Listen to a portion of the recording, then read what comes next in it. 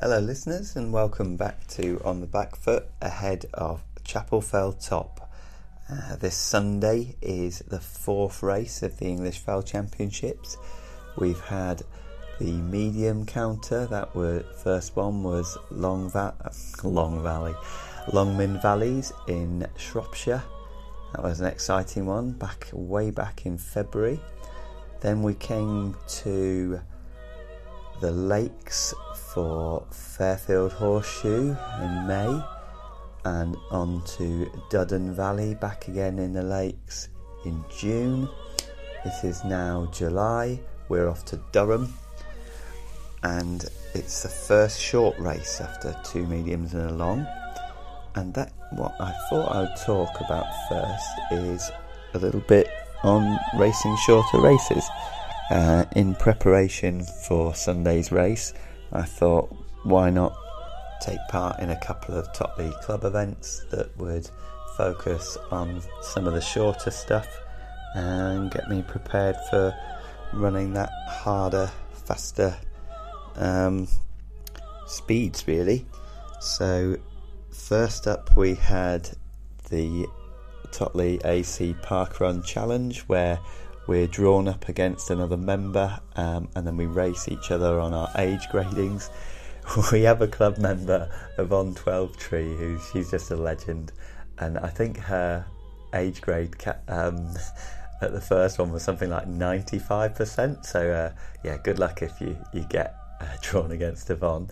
There was also a race within the race on Saturday, because as you all know, me and Bart Shaw have our long-held ding-dong, and I thought I'd take it out. I wanted to see where I was anyway, just off my own running, so I thought I'd take it out relatively hard at Encliffe Park Race, and led the first lap, came to the second lap, and was weaving past a lady with a pram, and Bart saw his moment to strike, took the lead and never looked back. He was fantastic. It was nice to see him it wasn't nice to see him just gliding away. Of course it wasn't personally, but I was happy for him, and he raced really well, and he took gold.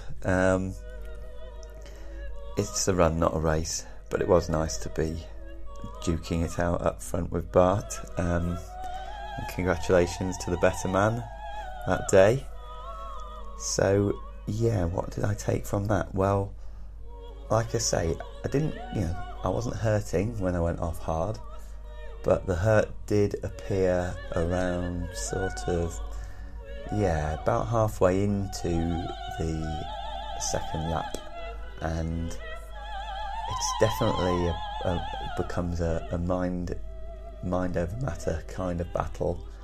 I think motivation is an interesting one in this. I mean, after Bart had kind of pulled away and I didn't feel like I was getting back to him, I still think I raced hard, because it was, you can use these things as a good practice, can't you? And there was a chap who did move into second briefly, so did manage to close him down.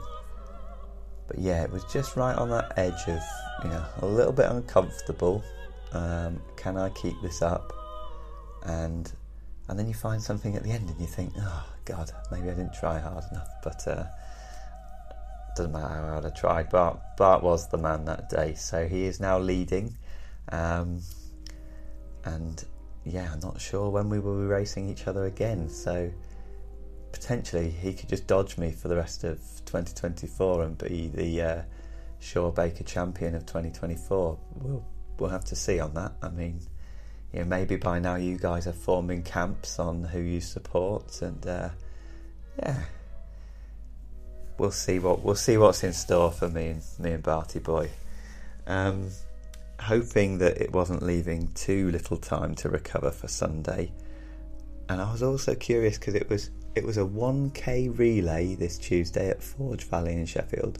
A 1k relay followed by, it was originally going to be a 3k, then it was going to be a 5k elimination race, which sounded like something sort of like from the good old days of the WWF, like a Royal Rumble, but it wasn't anything like that. And then it eventually just became a 5k. Now, I ran 17:32 at Endcliffe, and it's a slightly short course, but it has got a few twists and turns and a bit of off-road stuff.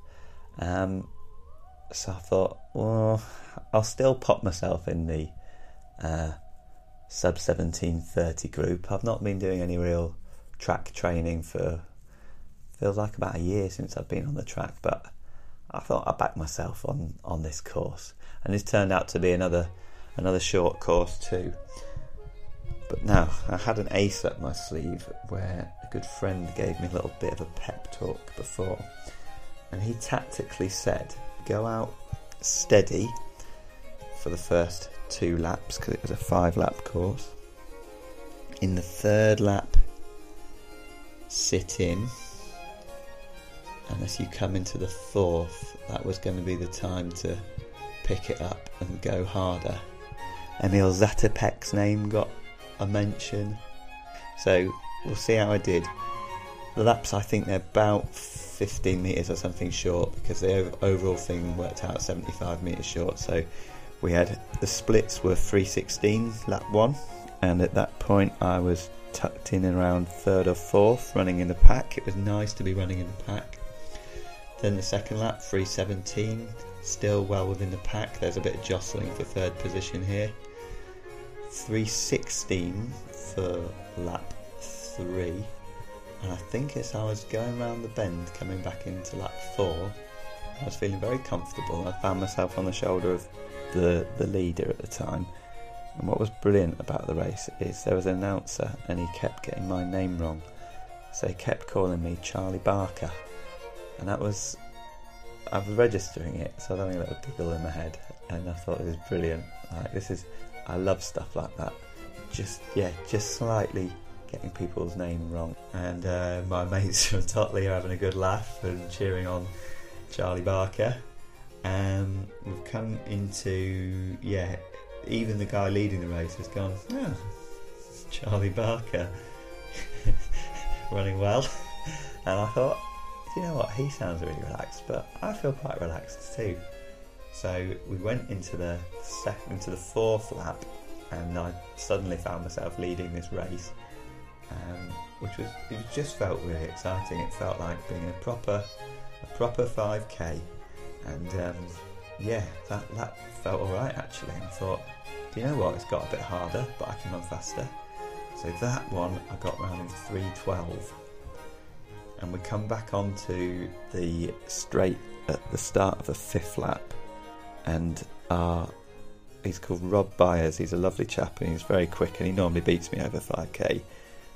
And he was 2nd fastest over the 1k. So I don't know really why. I decided to believe. I don't really know why I decided I'd be up in first, but it felt good, and I was having fun. And he came up beside me, and I thought, no, go on, Chaz, you can push here. Maybe he's trying to bury you. So I thought, right, I'll push a little bit harder. And it was a slight incline. We got to the top, and that's when my legs became a bit heavy and they were tying up. And I get a little bit when I'm racing really hard. I get a little bit of almost feel like a numbness in my toes. So not sure what that one is.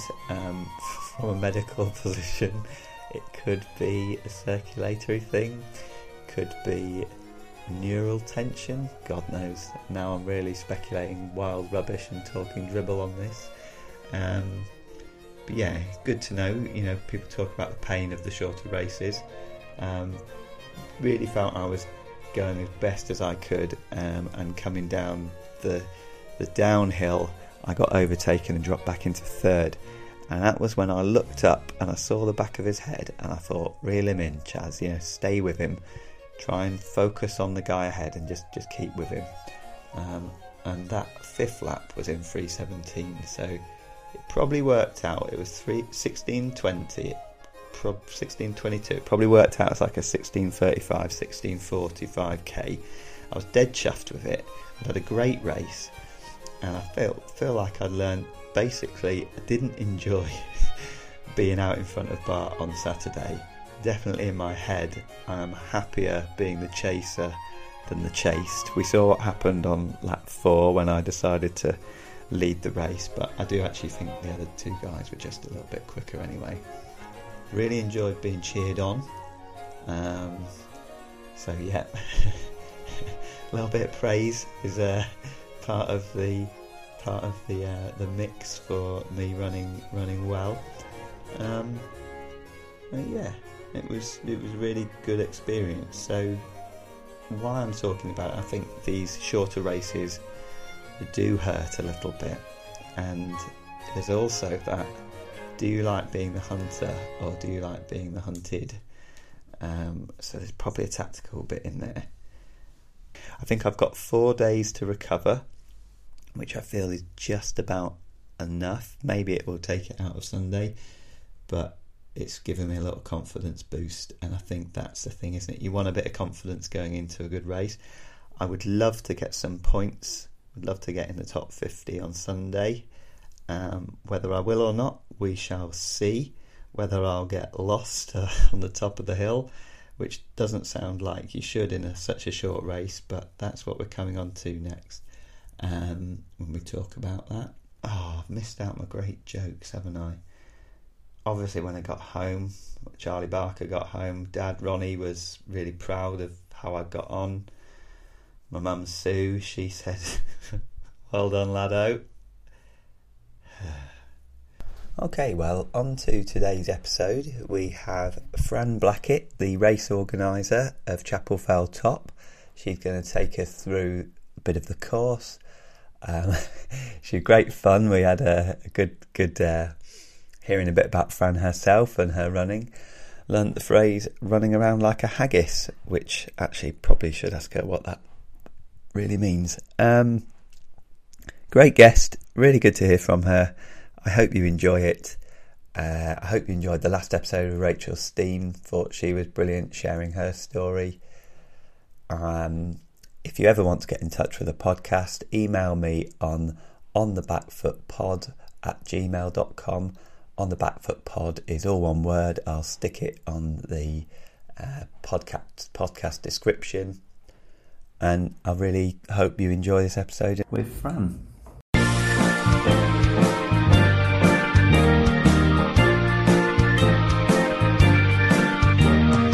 This is a podcast, we talk about running, we talk about other things too. So please come and join us, we hope you'll enjoy this. This is On the Backfoot. Hello, Fran. Thank you very much for coming on the podcast ahead of Chapelfell Top. I'm a real southerner here, so I'm originally from Devon. Am I going to get my pronunciations of everything right? You're from Durham, Fell Runners, and this is Chapelfell Top. Nailing it, that's it, yeah. Yeah. All so far. Are you originally from Durham yourself? So born in Huddersfield. Huddersfield. Not too far away. Then sometime in Portsmouth. And then sometime in Durham. Yeah, then went to university in Scotland. And so I've kind of dotted around a bit all over the place. But my mum had settled in Durham, so kind of graduated back here. And coming from Huddersfield, bit of time in Scotland, you've landed in some places there with a bit of potential for fell running. Have you been a fell runner for a good while then? Or? So no. As a child, always really outdoorsy. So as a child, me and my younger brother, 4 years younger, my mum would always take us sort of Lake District, Peak District, camping, like every spring, summer, like weekends camping, holidays camping, like walking. But running in the mountains wasn't anything that was sort of on my radar at all. So fell running, I got into fell running when I met Andy Blackett, who is now my husband. So that's where kind of the hill walking kind of became fell running, because he's a keen fell runner, a successful fell runner. And so that's my eyes were opened to the world of. Okay. So you were quite comfortable hiking around, taking in the views, and then you met Yeah, Andy. having a lovely time, having picnics, big bag and walking boots, and yeah, felt it was something like very much like that other people did. Like it didn't hadn't crossed my mind at all that that would be something that I don't know, be able to do. Yeah. Or so yeah, when me and Andy would first go out in the fells, I would be there with my walking boots on, big heavy leather walking boots, and he'd be there with his Innovate talons. Would he be And I'm running like, off? Would he be running off "You're and wearing coming back, trainers?" or- Yeah, it was a proper clash of like, what is this? Yeah.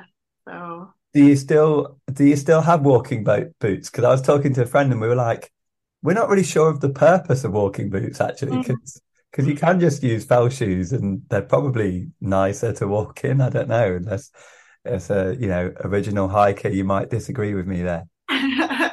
no, I rarely walk in the fells with them. We do have them. We've got two small boys, so they keep the feet warm when you are walking at the pace of a 5 and 6 year old.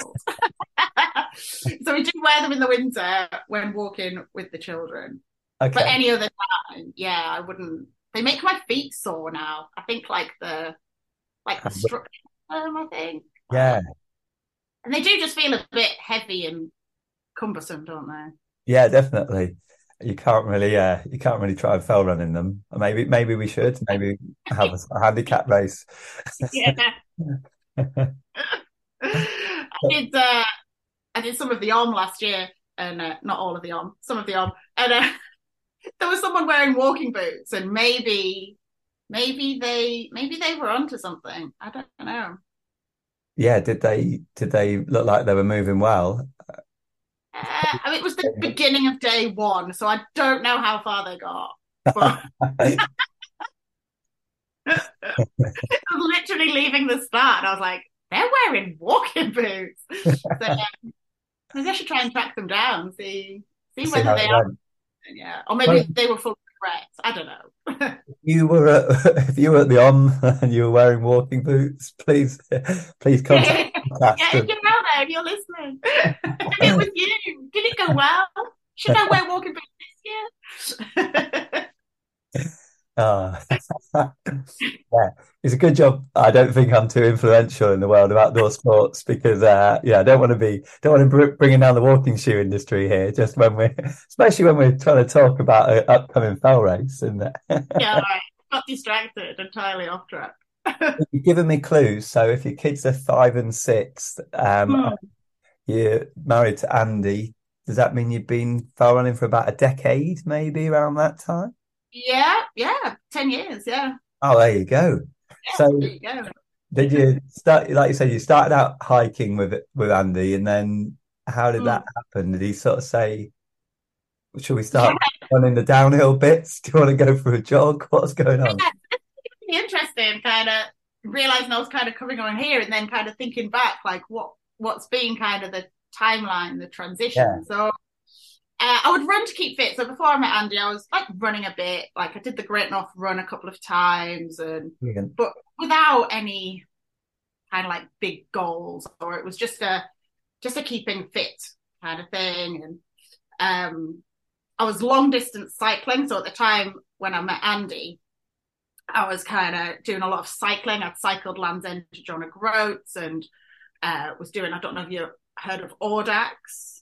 No, haven't actually. It's quite niche. Like for me, it's like the fell running equivalent of cycling, if you like, in terms of the difference between fell running and trail running. In the Yeah. trail running, you have a lot of feed stations and it's flagged and all of that support. In Mm. a like sportive cycling event, Yeah. you have your aid stations and things. And an Audax, you just get like checkpoints that you have to go to on your rides. And you just have to collect your own evidence that you've been there. So it might be like a receipt from a shop. It might be something from an ATM or like some evidence that you've been To on those this route. places. And then you come back, and when you finish, like, it's not officially a race. Like, there's no prizes for first. You just have to complete, and then you get a badge, like a little cloth badge.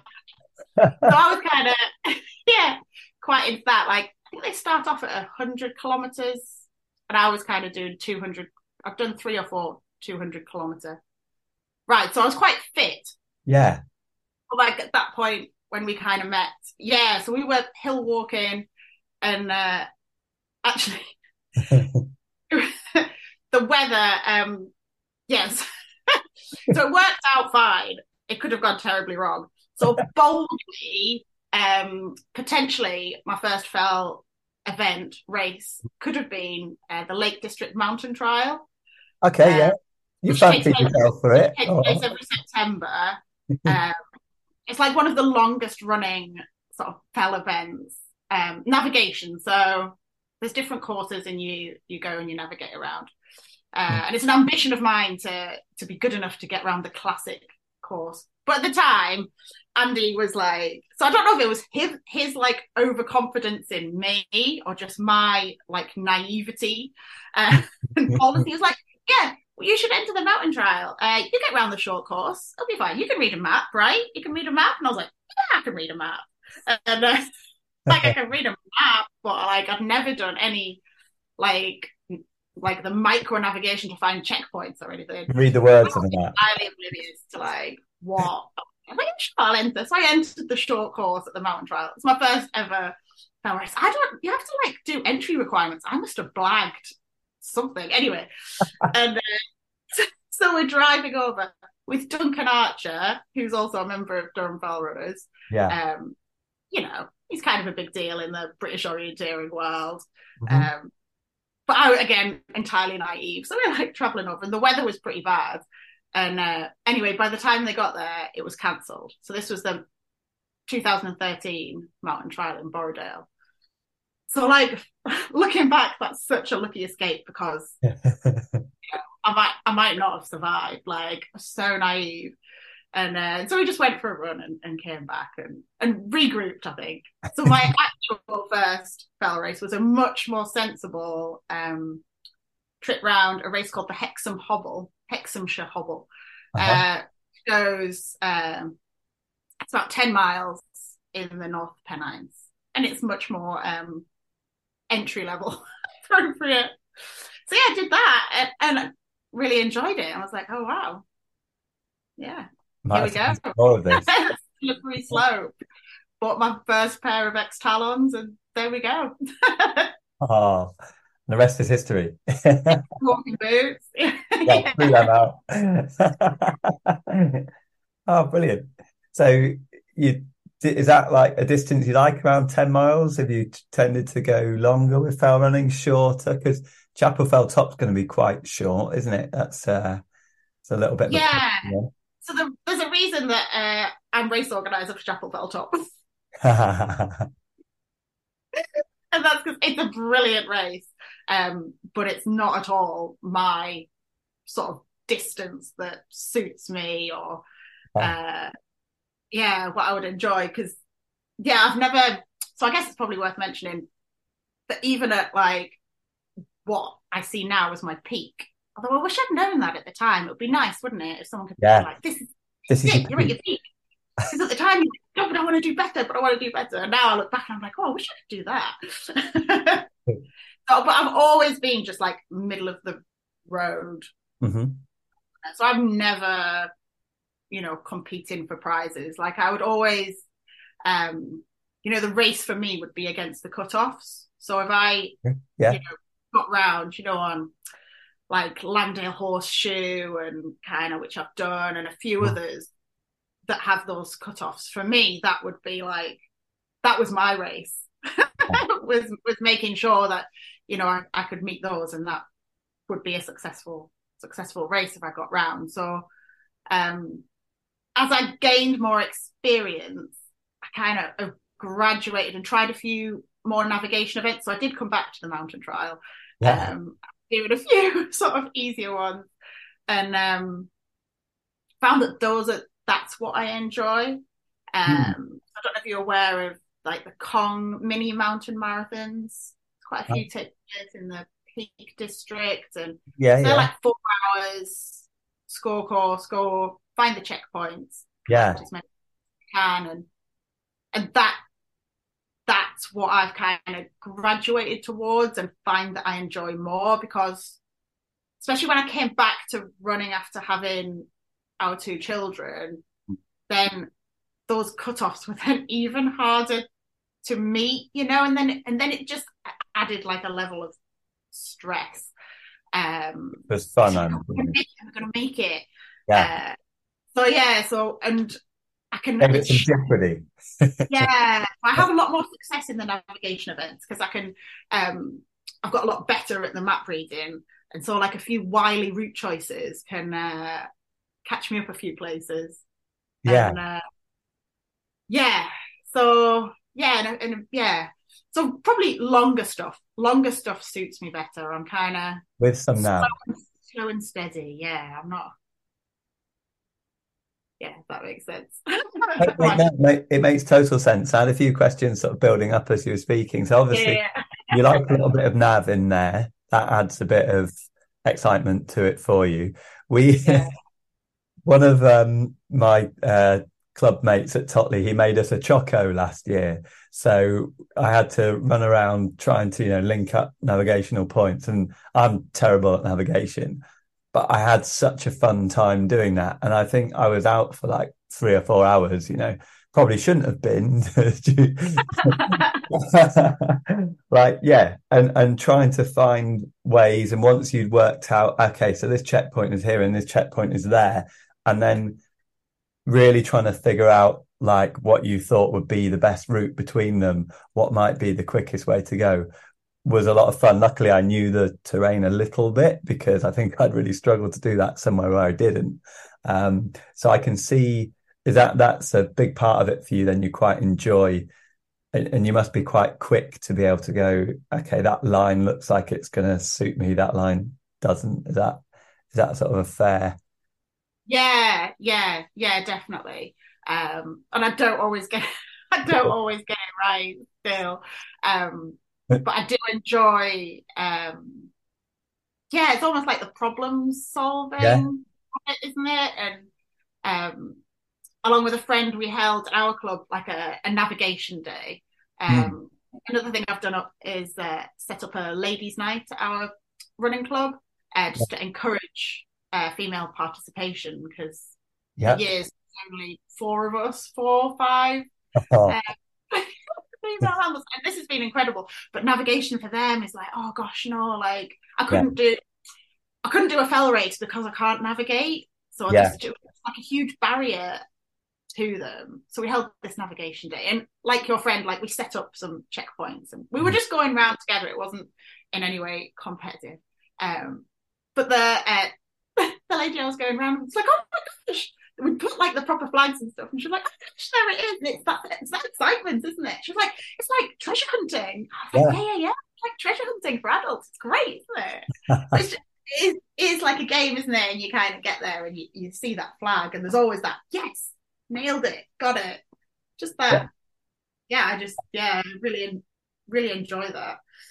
Yeah, definitely. I think what I experienced was a sort of, like a shock of, I have actually turned up at the right place. What are the chances of that happening?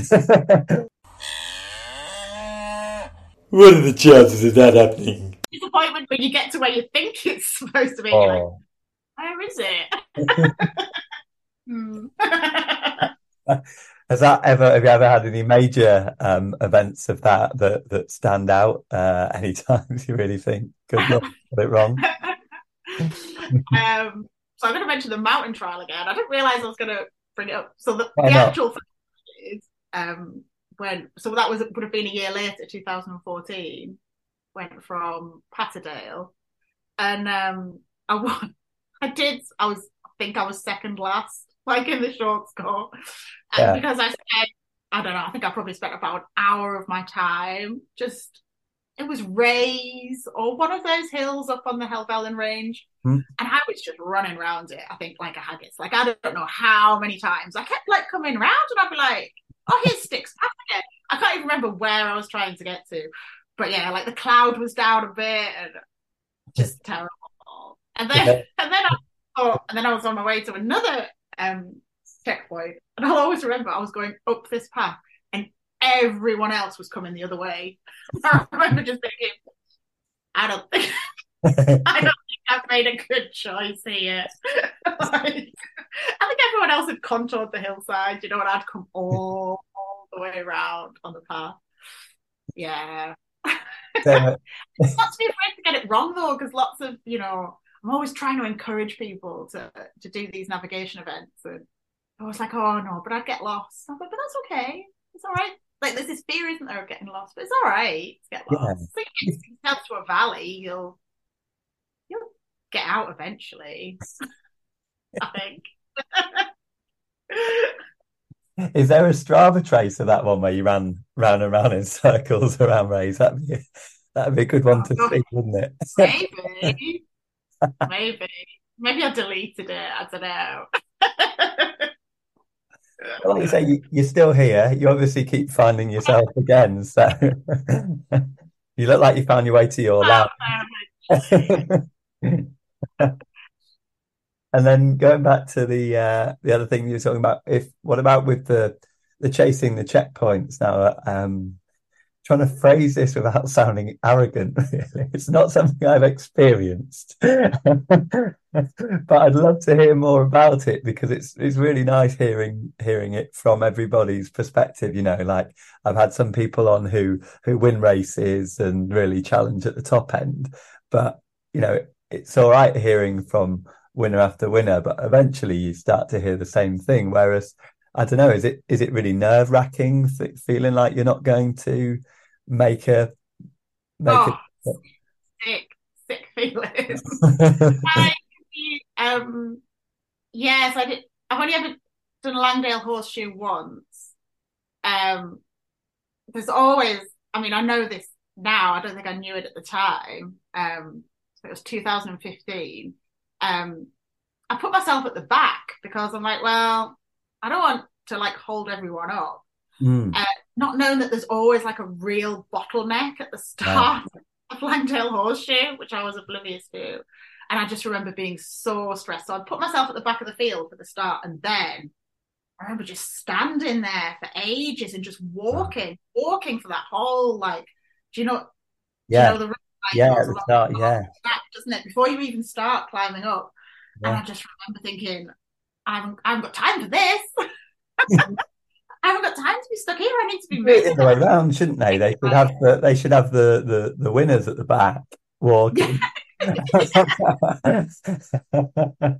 yeah, so like from the off, I remember that race being really stressful because I was like, well, I'm losing time already. It's not even my fault. It's not even because I'm running slowly. I'm just stuck here. Yeah, and I only just made it. Yeah, I remember the cut off at Escores. Yeah. And if you're really close to, not making a checkpoint, what are the marshals like when you're there? Are they like are they really like congratulatory? Are they a mixed bag or? Yeah, I think just generally like well done. Like I don't remember anyone being like, yeah. Which is good because I hate I get really like if people I like cheering me.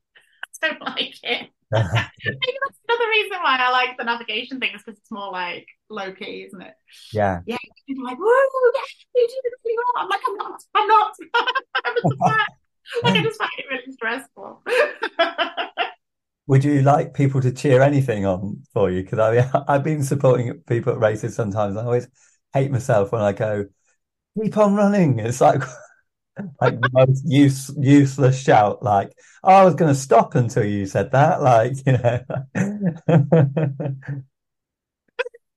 Yeah.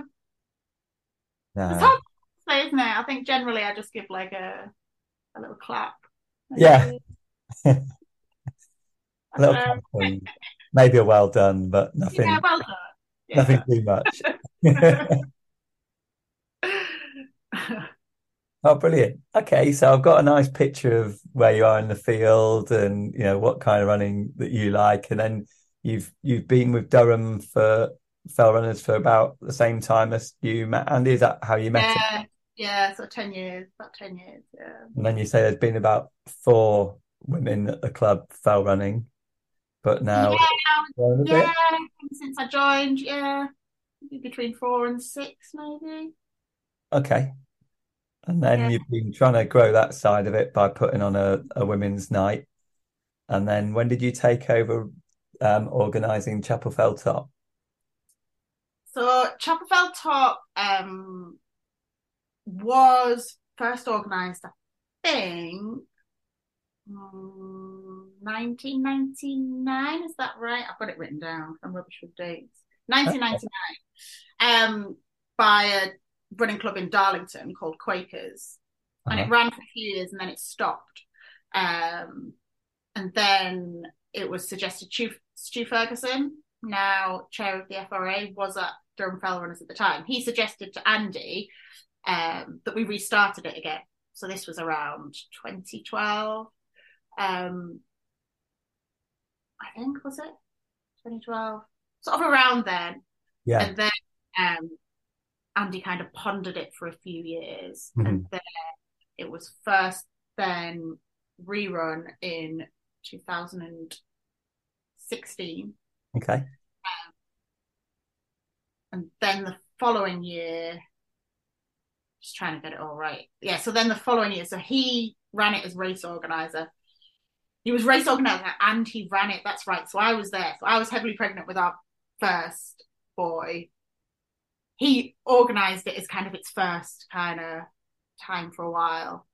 And then the following year, they changed the rules and the race was in the Northeast Champs.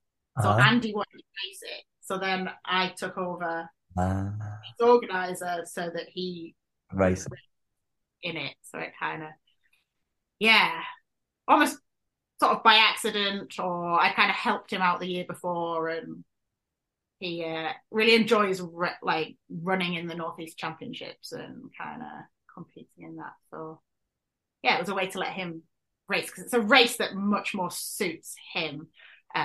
Like it was never a race that I was going to be interested in running in. So yeah, so then took it on, which was the first, really stressful that first year. Just feeling so responsible. You're sending all these people up onto the top of the fell, and you just hope that they all come back.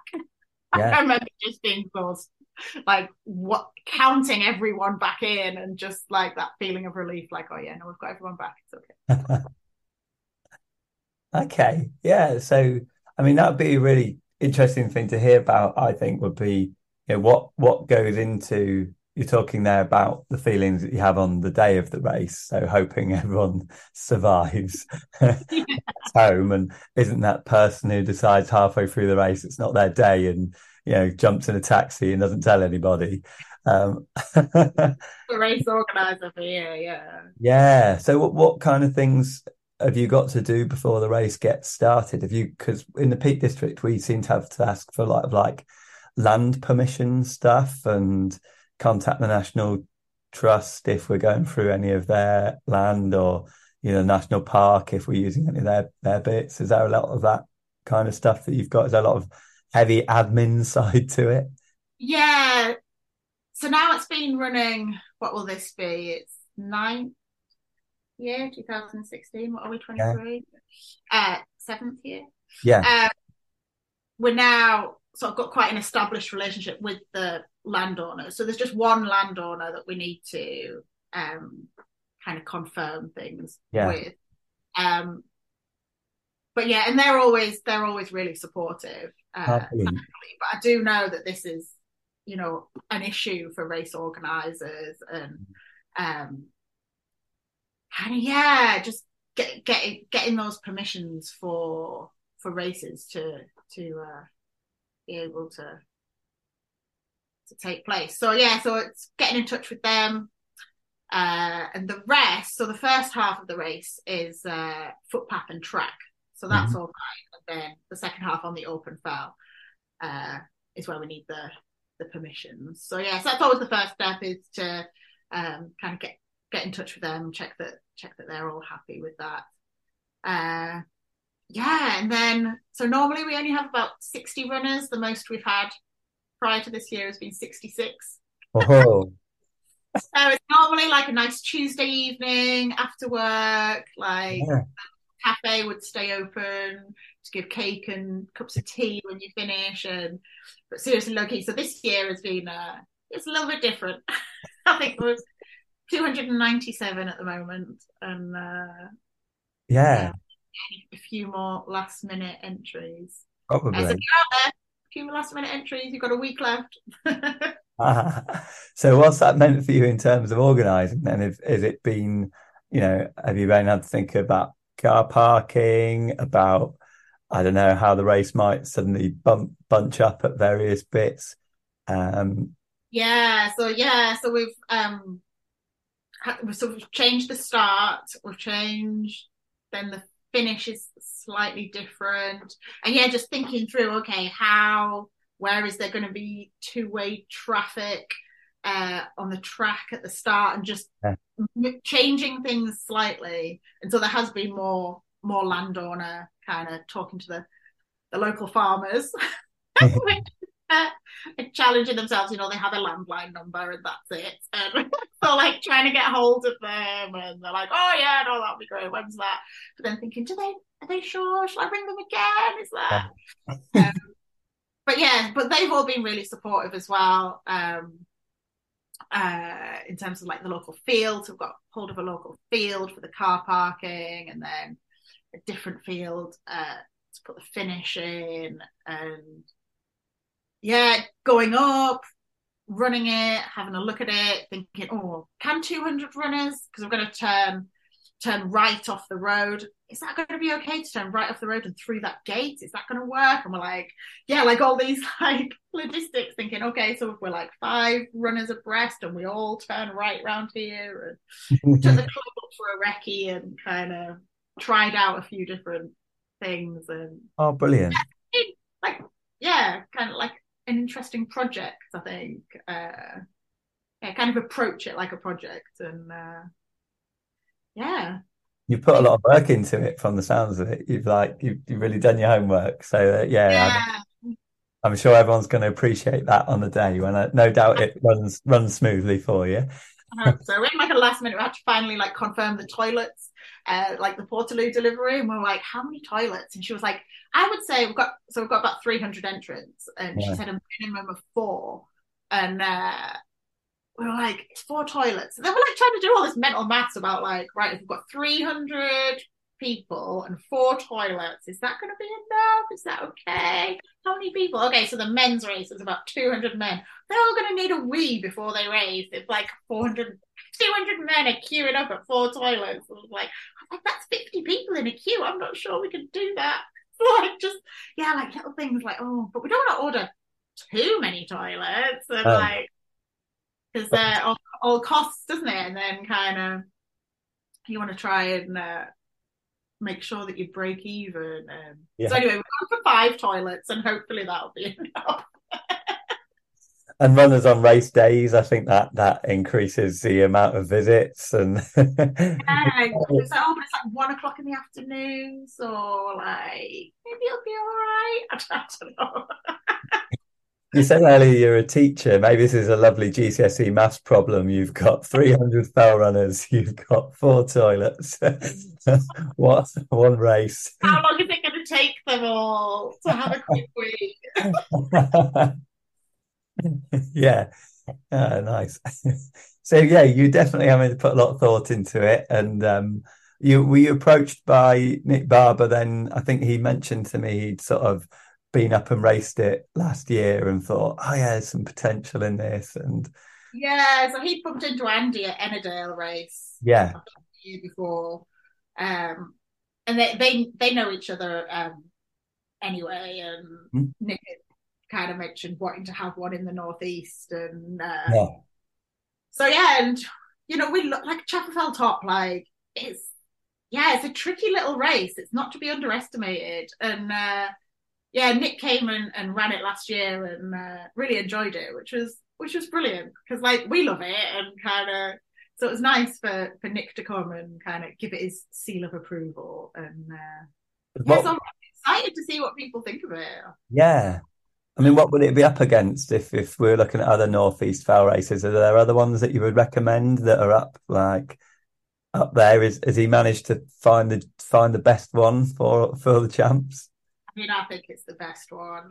Well, you are most organised. Brilliant. Is that one like the Cockfield Chase or something? Is that another Yeah, one? the Cockfield Chase is like just around the corner from where we live, so that's one that Andy set up. Yeah.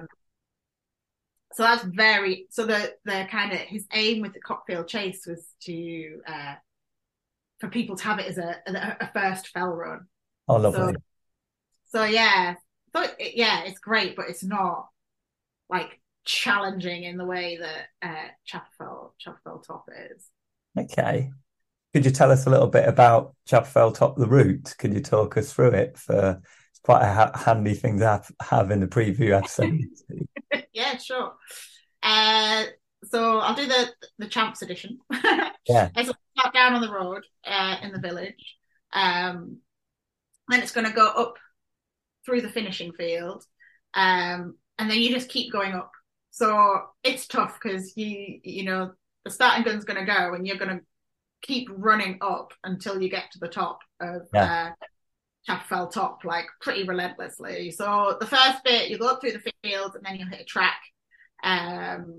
So it's just kind of a rutted farm track. You're just going to keep on heading up and keep going up. It's runnable, runnable. So yeah, not too steep. Mm-hmm. You'll take a right turn on a track, which is going to be marshaled. So back to like race organizer head. It's never normally marshaled and flagged. Like I'm quite anti flagging on fell races. Like I would want it to be kind of it's like untouched as possible, I suppose. So I've had this like debate about whether I marshal this path junction or not. I've decided I am going to. So there are going to be marshals there. So you turn right onto a track and then you head up and you go through the gate and then you're on the open fell. And you just kind of look up and you won't be able to see the top yet. It's kind of grassy, tussocky. And you've got a choice. So this is your first kind of route choice. You'll see there's a wall corner and you can either stick to the right and kind of follow the wall and you'll be running on a grassy track, or you can head straight for that wall corner, cutting off the corner, but there you're on rough, tussocky ground. So I guess that's kind of your choice. Can you run faster on the grassy track, or are you good enough on the rough ground to kind of make a beeline for that wall corner and save time? So that'll be interesting to kind of see who goes which way and whether that kind of pays off for them or not. You head up, you get to that wall corner. That's quite like a steep sort of kick up where you see the wall corner. And then you just need to keep heading up. It kind of plateaus a bit and there's a bit of sort of no man's land there. We've got one of our members, Chris Alborough, actually lives in the village, lives in St John's Chapel. He knows every single blade of grass on that fell, and there never used to be a trod up there, but there is a trod there, and I think it's just created by Chris's recce's and his training up and down the fell there. So you kind of head across. It's a bit kind of boggy, flat. Once you've crossed that kind of flat, boggy bit, then you're not going to be able to kind of see. You're going to have a line. Some people take a bearing from the wall corner to the summit and have that ready on their compass, and then they can just check that they're heading in the right direction. But then the route choice, you're just going to have to kind of make your way up there. I'm not sure I've ever been the same way from that wall corner up to the summit. I'm not sure I've been the same way up and down twice, to be honest. So yeah, you just kind of make your way up. As you get higher up, you're going to hit some peak groughs, and you just need to pick which one you're going to go up to lead you up to the summit. So then are you going to go like on the top, like on the heathery grassy bit, or are you going to go down into the peak gruff and run up the peak? It's pretty dry at the moment, so that might influence your route choice as to where you're going to go. The summit turnaround point, it does say this on the race maps, but it's worth just reiterating that the race summit is not the true summit that is marked on the map. So you do need to navigate to the race summit that is marked on the map. There is a cairn, and there will be 2 marshals, and there will be your dibber boxes to dib, which is new for this. So normally the marshals just take your number and then you turn around and go back down, but you'll have dibbers this year, so you just dib at the summit and dib at the finish. So there's only those 2 places for your timing. So you're going to hit the summit. I mean, this is all assuming that it's clear. Like, in my mind, it's a lovely July summer's day. It might not be. If the clag is down, I've not had to run it where the cloud has been down, but that is my fear, because past that wall corner, it's so featureless that if we do have a foggy day, there's just going to be people everywhere. Good luck, guys. If it's foggy. So you're going to hit that summit, and then you are turning around and you're coming back down. Probably not exactly the way that you came up, because because you're always going to kind of get drawn off. But it's just a straight out and back route. So pretty important to make sure you're heading north when you come off that summit, because otherwise you're going to drop down into the wrong valley. Hit that summit checkpoint, and then turn around and fly back down to the finish. It's downhill all the way. Brilliant. So that first bit is quite rough, tussocky, rocky, bits of rock and things, and then you're just going to hit that track, and you're just going to full gas all the way down. Oh, great. So you're saying there's potential for some people getting a bit mixed up on their route, despite it being quite a short race. Yeah, definitely. Has that happened? I'm quite strict in the route description. I'm quite strict in kind of saying, this isn't for beginners, because you can think 7K, sure, but it's 7K with 400 meters of ascent, and that bit on the open fell is entirely pathless. So it's got its challenges. Yeah, brilliant. I mean, I've not managed to get up for a recce, so I'm quite excited. What I was thinking, I'll probably hike recce a day before.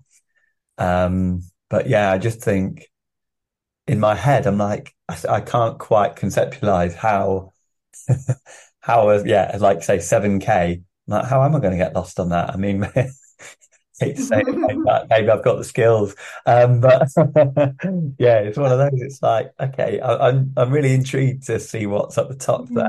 Like when you turn around and you head off north, I think there's something about the way that the hill falls. It's easy to be drawn. People are often drawn too far to the right. Okay. And then you kind of miss that gate. So as you're coming down, I think the ground must just somehow just like feel like it's nicer running that way, or easier that way. So when people have gone off course, they've either kind of been drawn. There are walls that will kind of catch you if you like. So if you hit a wall, then you just need to that could have cost you. So am I going to hit that wall? Do I need to turn left to get back to the gate, or do I need to turn right? So that could have cost you some serious time in a short race. I see. Okay, cool. And I mean, I suppose you'll get the best insight to it this year having a dibber at the top. But do you know of people during the race, getting to the top in first and having a calamity and ending up way down the field, or have there been any stories? Yeah, I think twice the leader has um missed that turn off the track. So I Hmm. don't think the leader has ever gone wrong out on the open fell, Okay. but definitely twice the leader has. If you miss that left turn, you end up like in the next village, and then you have the run of shame back along the main road, and you come in to finish the wrong way. So The yeah, run. that's happened twice, I think. Oh, I think if anyone ends up doing the run of shame, do you think I'd try and get them on the next pod? Yeah. I mean, they have to run past two marshals this year, so they'll have done well. But Yeah, someone with real skill. yeah. But yeah, you should definitely get them on. A little while ago, one of the guests, she mentioned Nick Jackson had mentioned how much she enjoyed it in the COVID years when actually the women's race might go off on its own. And then when we had Buckton Pike last year, they did the women's race before the men's race, which was from a spectator point or a participant point of view, I thought was brilliant because you got to watch the women's race before you went and did the race yourself. And I also thought, in a short race with lots of people, it probably was like quite a sensible. Is that going to happen on Sunday, or is that something you'd thought about, or are you having it all as one big mixed race? What are your thoughts on that? So we've got separate races. Uh-huh. So the men are going first at 1 o'clock, and then the women will race at 2 o'clock. Oh, brilliant.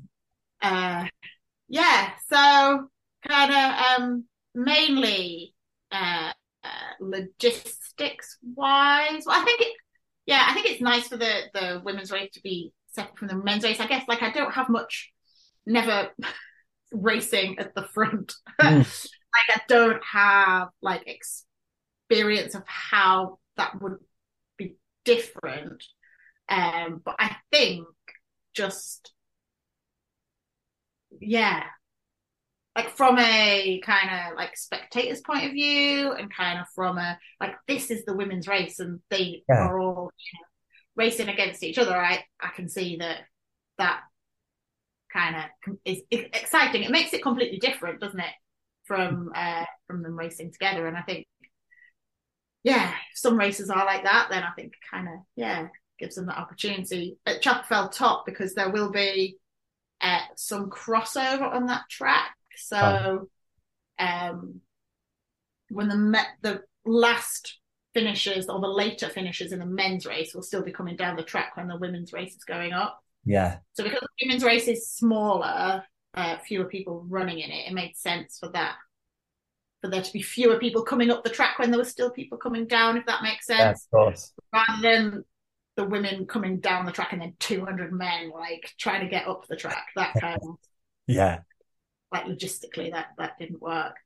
But the men, because it's such a short race, most men will be finished before the women start. So hopefully there'll still be like a big crowd to cheer the women definitely up. And then they'll all be finished by the time the women are finishing. Then everyone should be able to cheer them in, and the women will be able to cheer the first men in as well. So hopefully people will be able to watch each other. I think that's really cool. A friend of mine was sort of saying the only other way you could sort of do it, because the short races, it obviously works quite well to have them back to back, because it's hopefully you're not leaving your marshal out on the hill for 4. Maybe if it was a 4-hour one, that could then become like 8 hours or something daft if you did that on a medium or long race.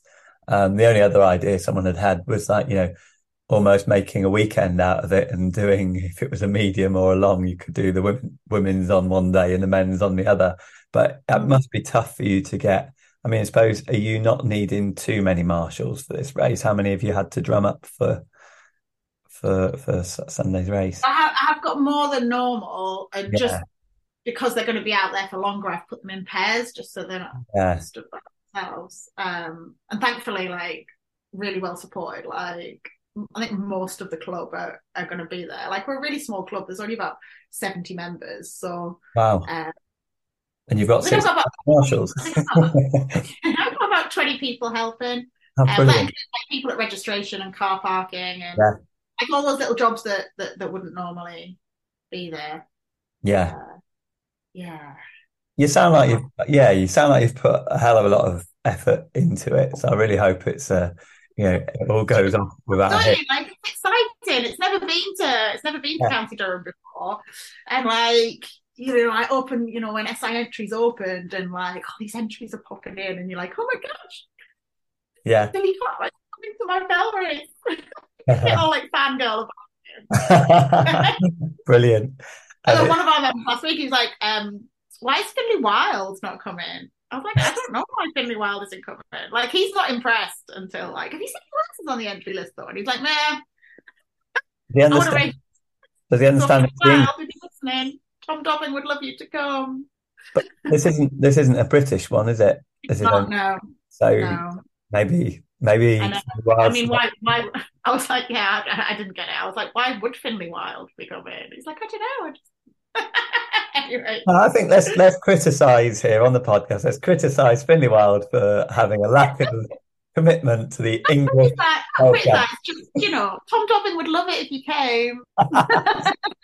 Oh, yeah. Well, we'll see. Maybe he'll hear this. He'll want to come down and do the prize giving.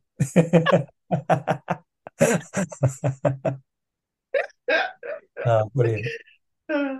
Yeah. Well, okay. So, and a little bit more on Durham Fell Runners. So you say you've got like what 90 odd members. You are purely About 70. Yeah, 70. less than about 70. Yeah. Wow. Is that because why do you think that is? Is it just that it's not a natural fell running base, Durham, or Yeah. Yeah, possibly.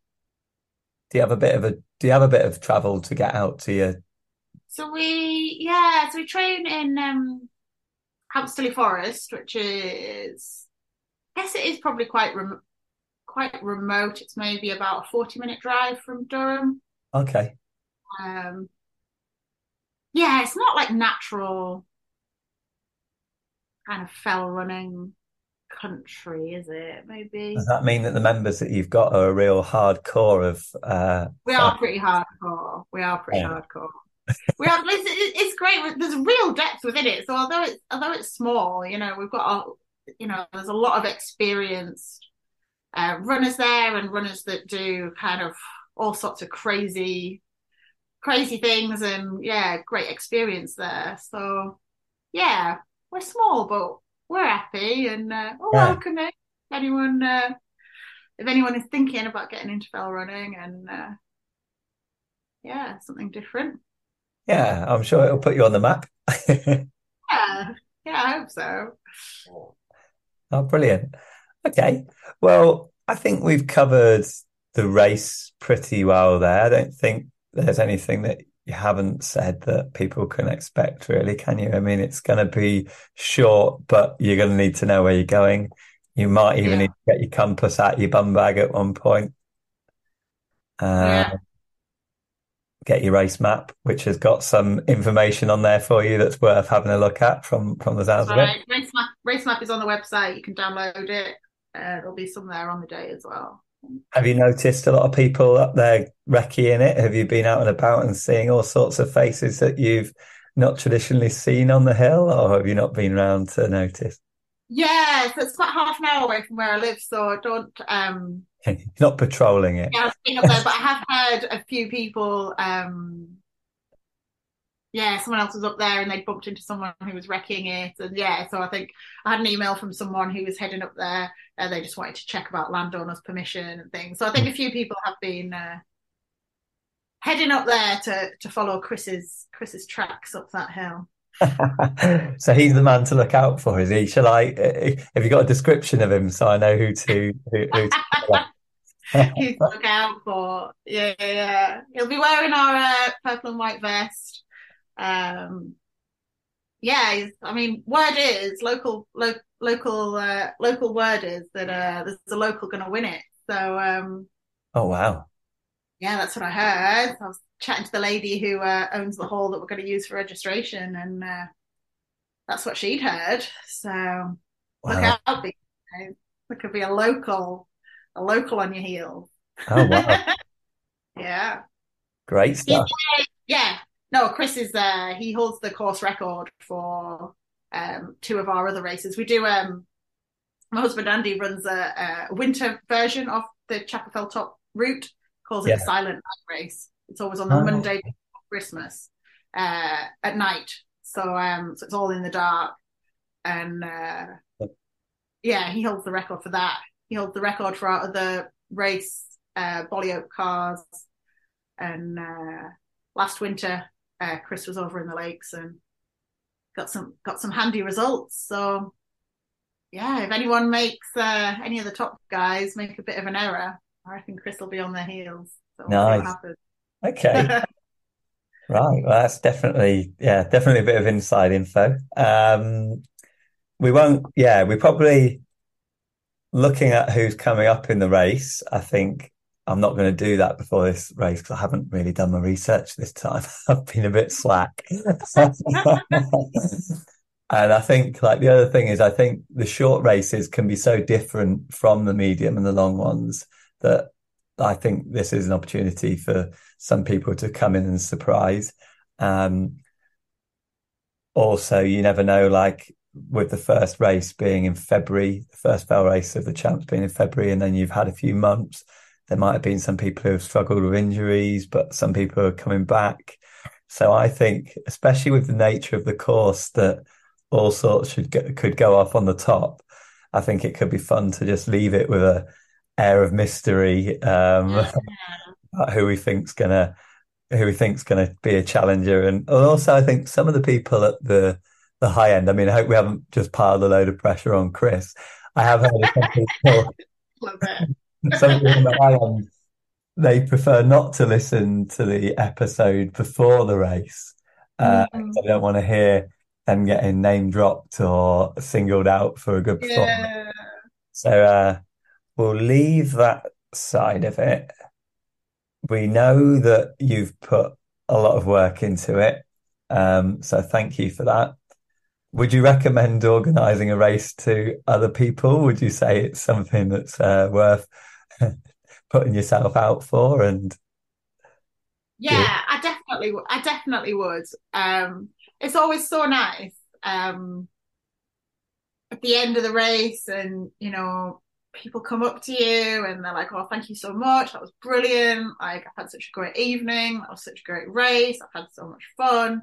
And yeah, it leaves you with like a warm fuzzy glow because you're like, yeah, you've kind of put something on and they've got something out of it. And I think it's really important. It's like nice to kind of put something back. And if we all kind of like normally, obviously this year's had a lot more work, but normally once you've done your first two, like at the beginning it is quite stressful, but it's like anything, isn't it? The more you do it, then like the less stressful it becomes. But I really would recommend it. I find it really rewarding and kind of yeah, satisfying seeing everyone have a great time and enjoy it. Just yeah, makes me feel happy. I like it.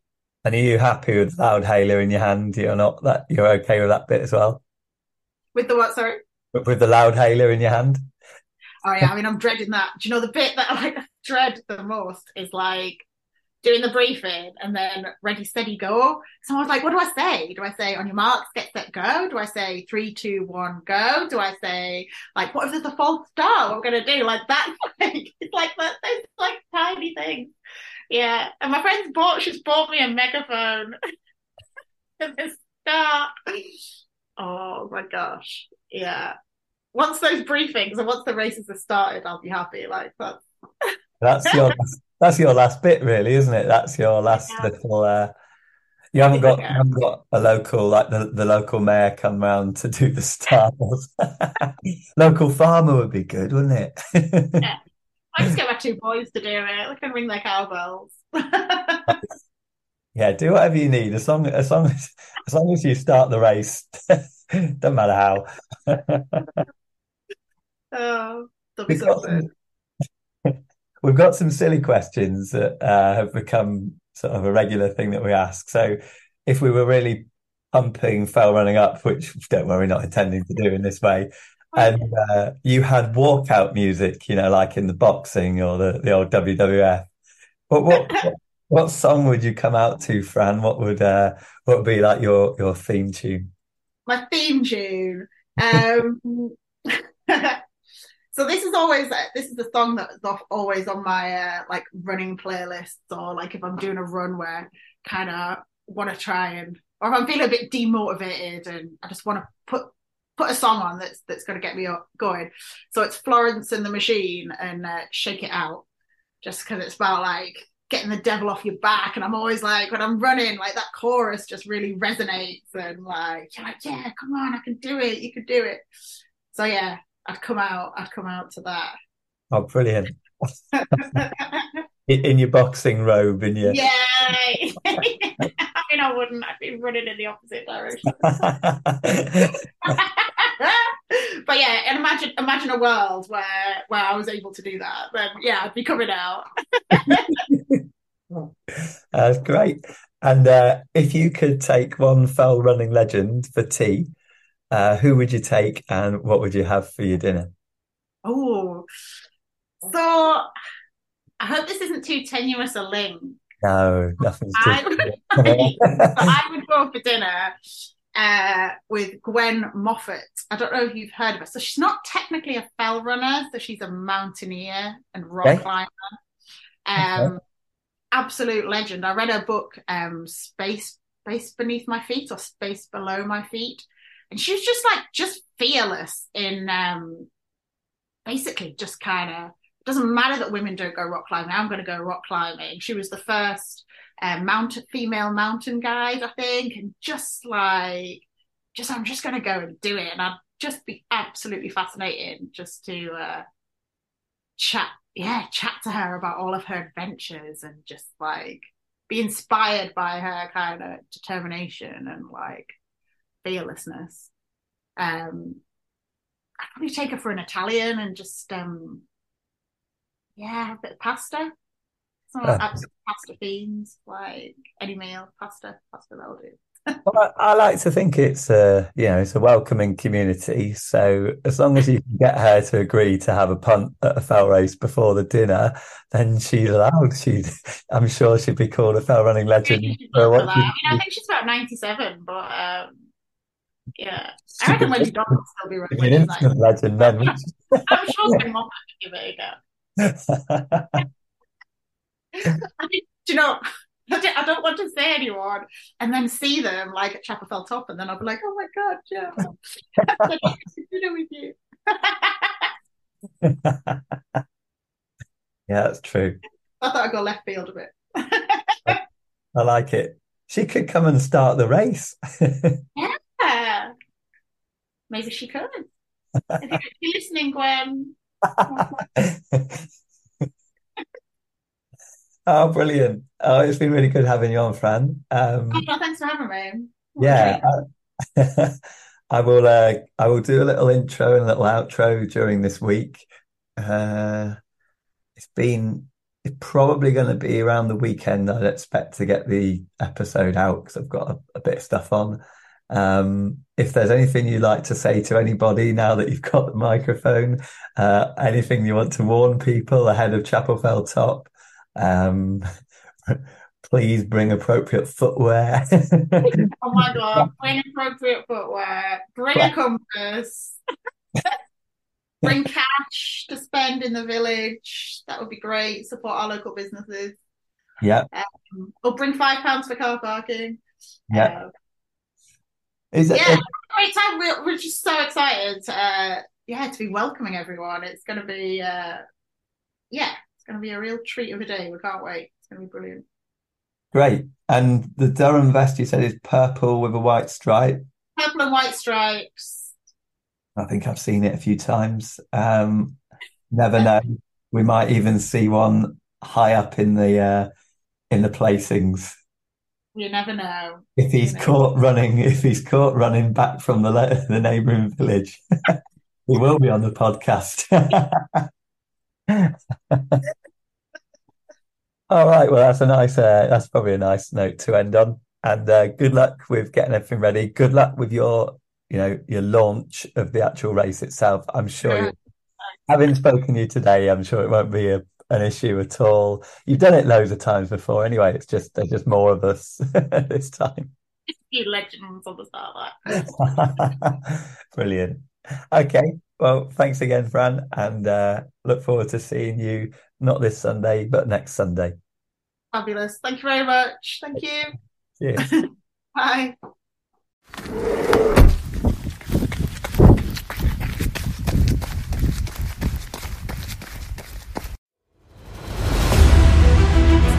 A Lancashire accent. A funny man. Opinions about fell running. It's Alex Fowler.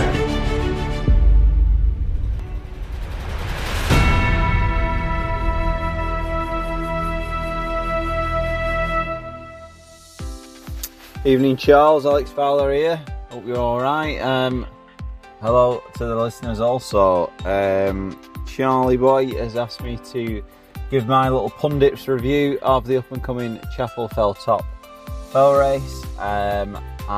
So here is my little insight. So, ladies first. I've noticed Philippa Williams is back in and entered for this one. If betting on fell running was a thing, I would say that you wouldn't touch this one with a barge pole. You would not waste your 50p betting on it, because it's such a dead cert. I reckon, no offence to the other ladies, that Philippa's that fast.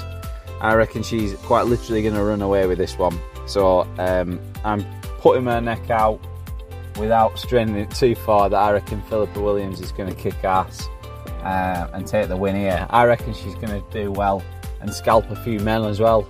There's going to be a few lads getting chicked, as they call it, because she is pretty fabulous, isn't she? Queen are coming second. Nicola Jackson, I reckon Nick's looking well for second here as well. So if for whatever reason Philippa don't win, my caveat here is Nick's going to take it.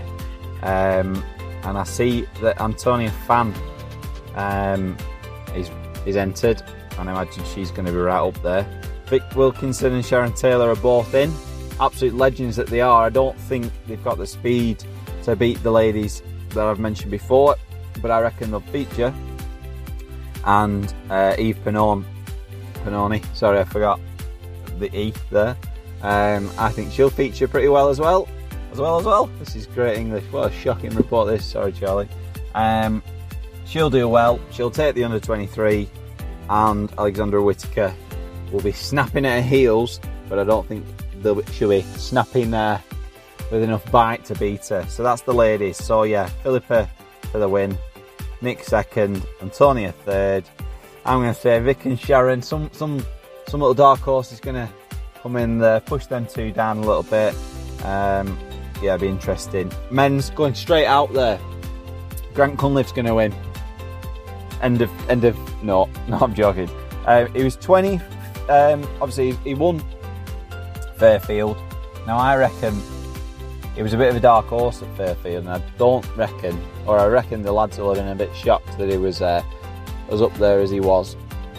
Now, his cars are definitely marked, but as it's such a short race and it's as rough as it is, there's no tactics can play in this, and I reckon this is literally balls out, whoever's fastest wins.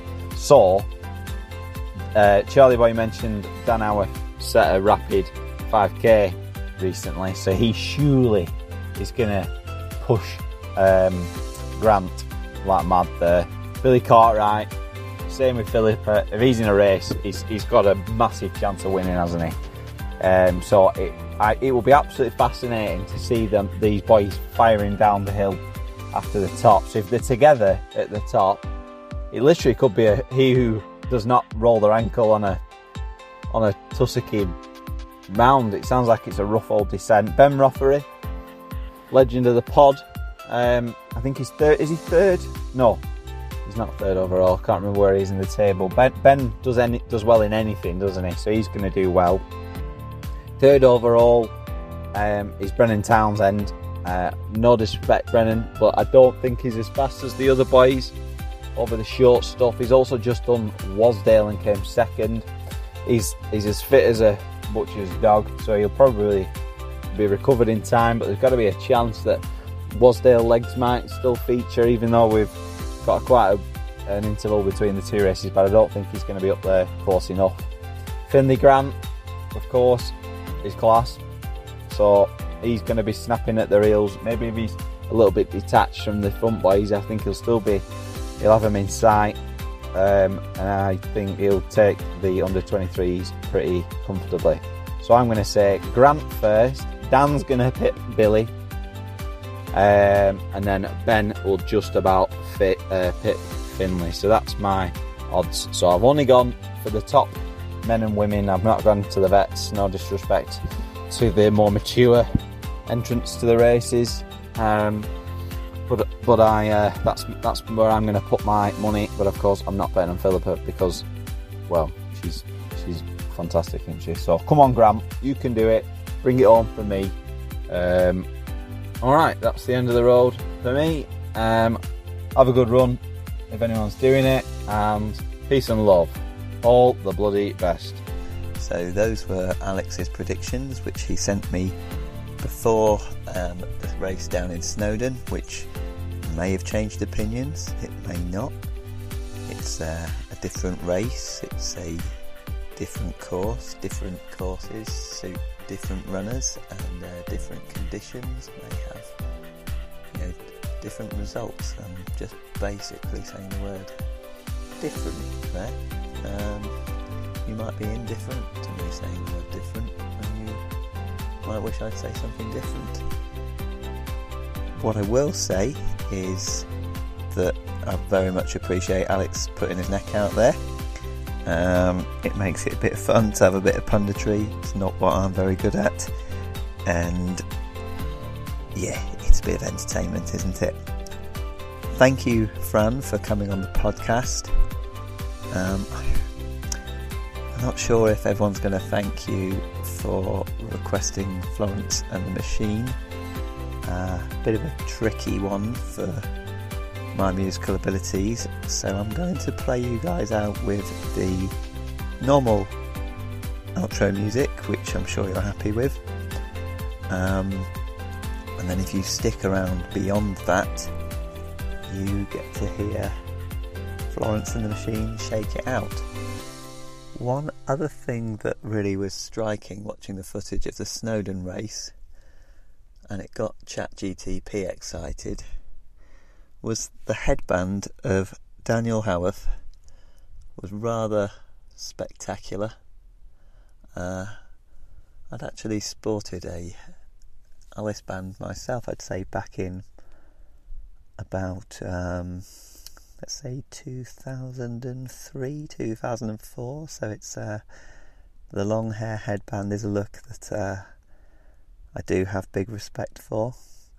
Dan kind of went with a sort of John McEnroe-esque headband, and it just looked splendid. And I think, if it is to remain a feature of this podcast, my friend's haircut, why not have some poetry? There was a fell runner called Dan, who wore a stunning headband. His ascending skills were most handsome, displaying athleticism that held competitors to ransom. Oh my, what a man.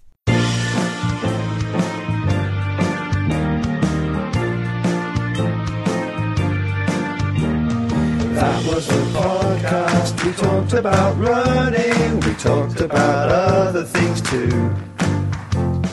Thank you for joining, we hope you enjoyed it. That was on the Bait. foot. Regrets collect like old friends, here to relieve your darkest moment. I can see no way, and all of the ghouls come out to play.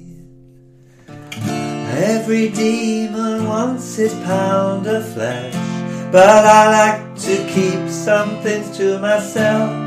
I like to keep my issues drawn. It's always darkest before the dawn. And I've been a fool and I've been blind. I can never leave the past behind. I can see no way, I can see no way. I'm always dragging that horse around. All of his questions, such a mournful sound. Tonight I'm gonna bury that horse in the ground. So I like to keep my issues strong. It's always darkest before the dawn. Shake it out, shake it out, shake it out, shake it out. Oh, whoa. Shake it out, shake it out, shake it out, shake it out. Oh, whoa. And it's so hard to dance with the devil on your back. So shake him off. Oh, whoa. I'm done with my graceless heart. So tonight I'm gonna cut it out and then restart. 'Cause I like to keep my issues drawn. It's always darkest before dawn. Shake it out, shake it out, shake it out, shake it out. Oh, whoa. Shake it out, shake it out, shake it out, shake it out, shake it out. Oh, whoa. And it's hard to dance with the devil on your back. So shake him off. Oh, oh, whoa. And it's hard to dance with a devil on your back. And given half the chance, I would I'd take any of it back. It's fine romance, but it's left me so undone. Who do I be rapping? It's always darkest before the dawn. Oh, whoa, whoa.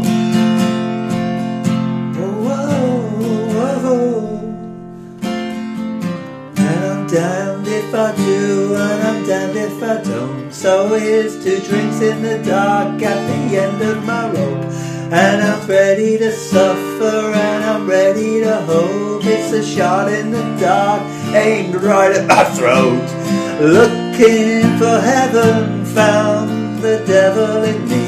Looking for heaven, found the devil in me. Well, what the hell, I'm gonna let it happen to me. Shake it out, shake it out, shake it out, shake it out, shake it out, oh, whoa. Shake it out, shake it out, shake it out, shake it out, shake it out, shake it out, oh, whoa. And it's hard to dance with the devil on your back, so shake him off, oh, whoa. Shake it out, shake it out, shake it out, shake it out, shake it out, oh, whoa. Shake it out, shake it out, shake it out, shake it out, shake it out, shake it out, oh, whoa. And it's hard to dance with the devil on your back, so shake him off. Oh, oh,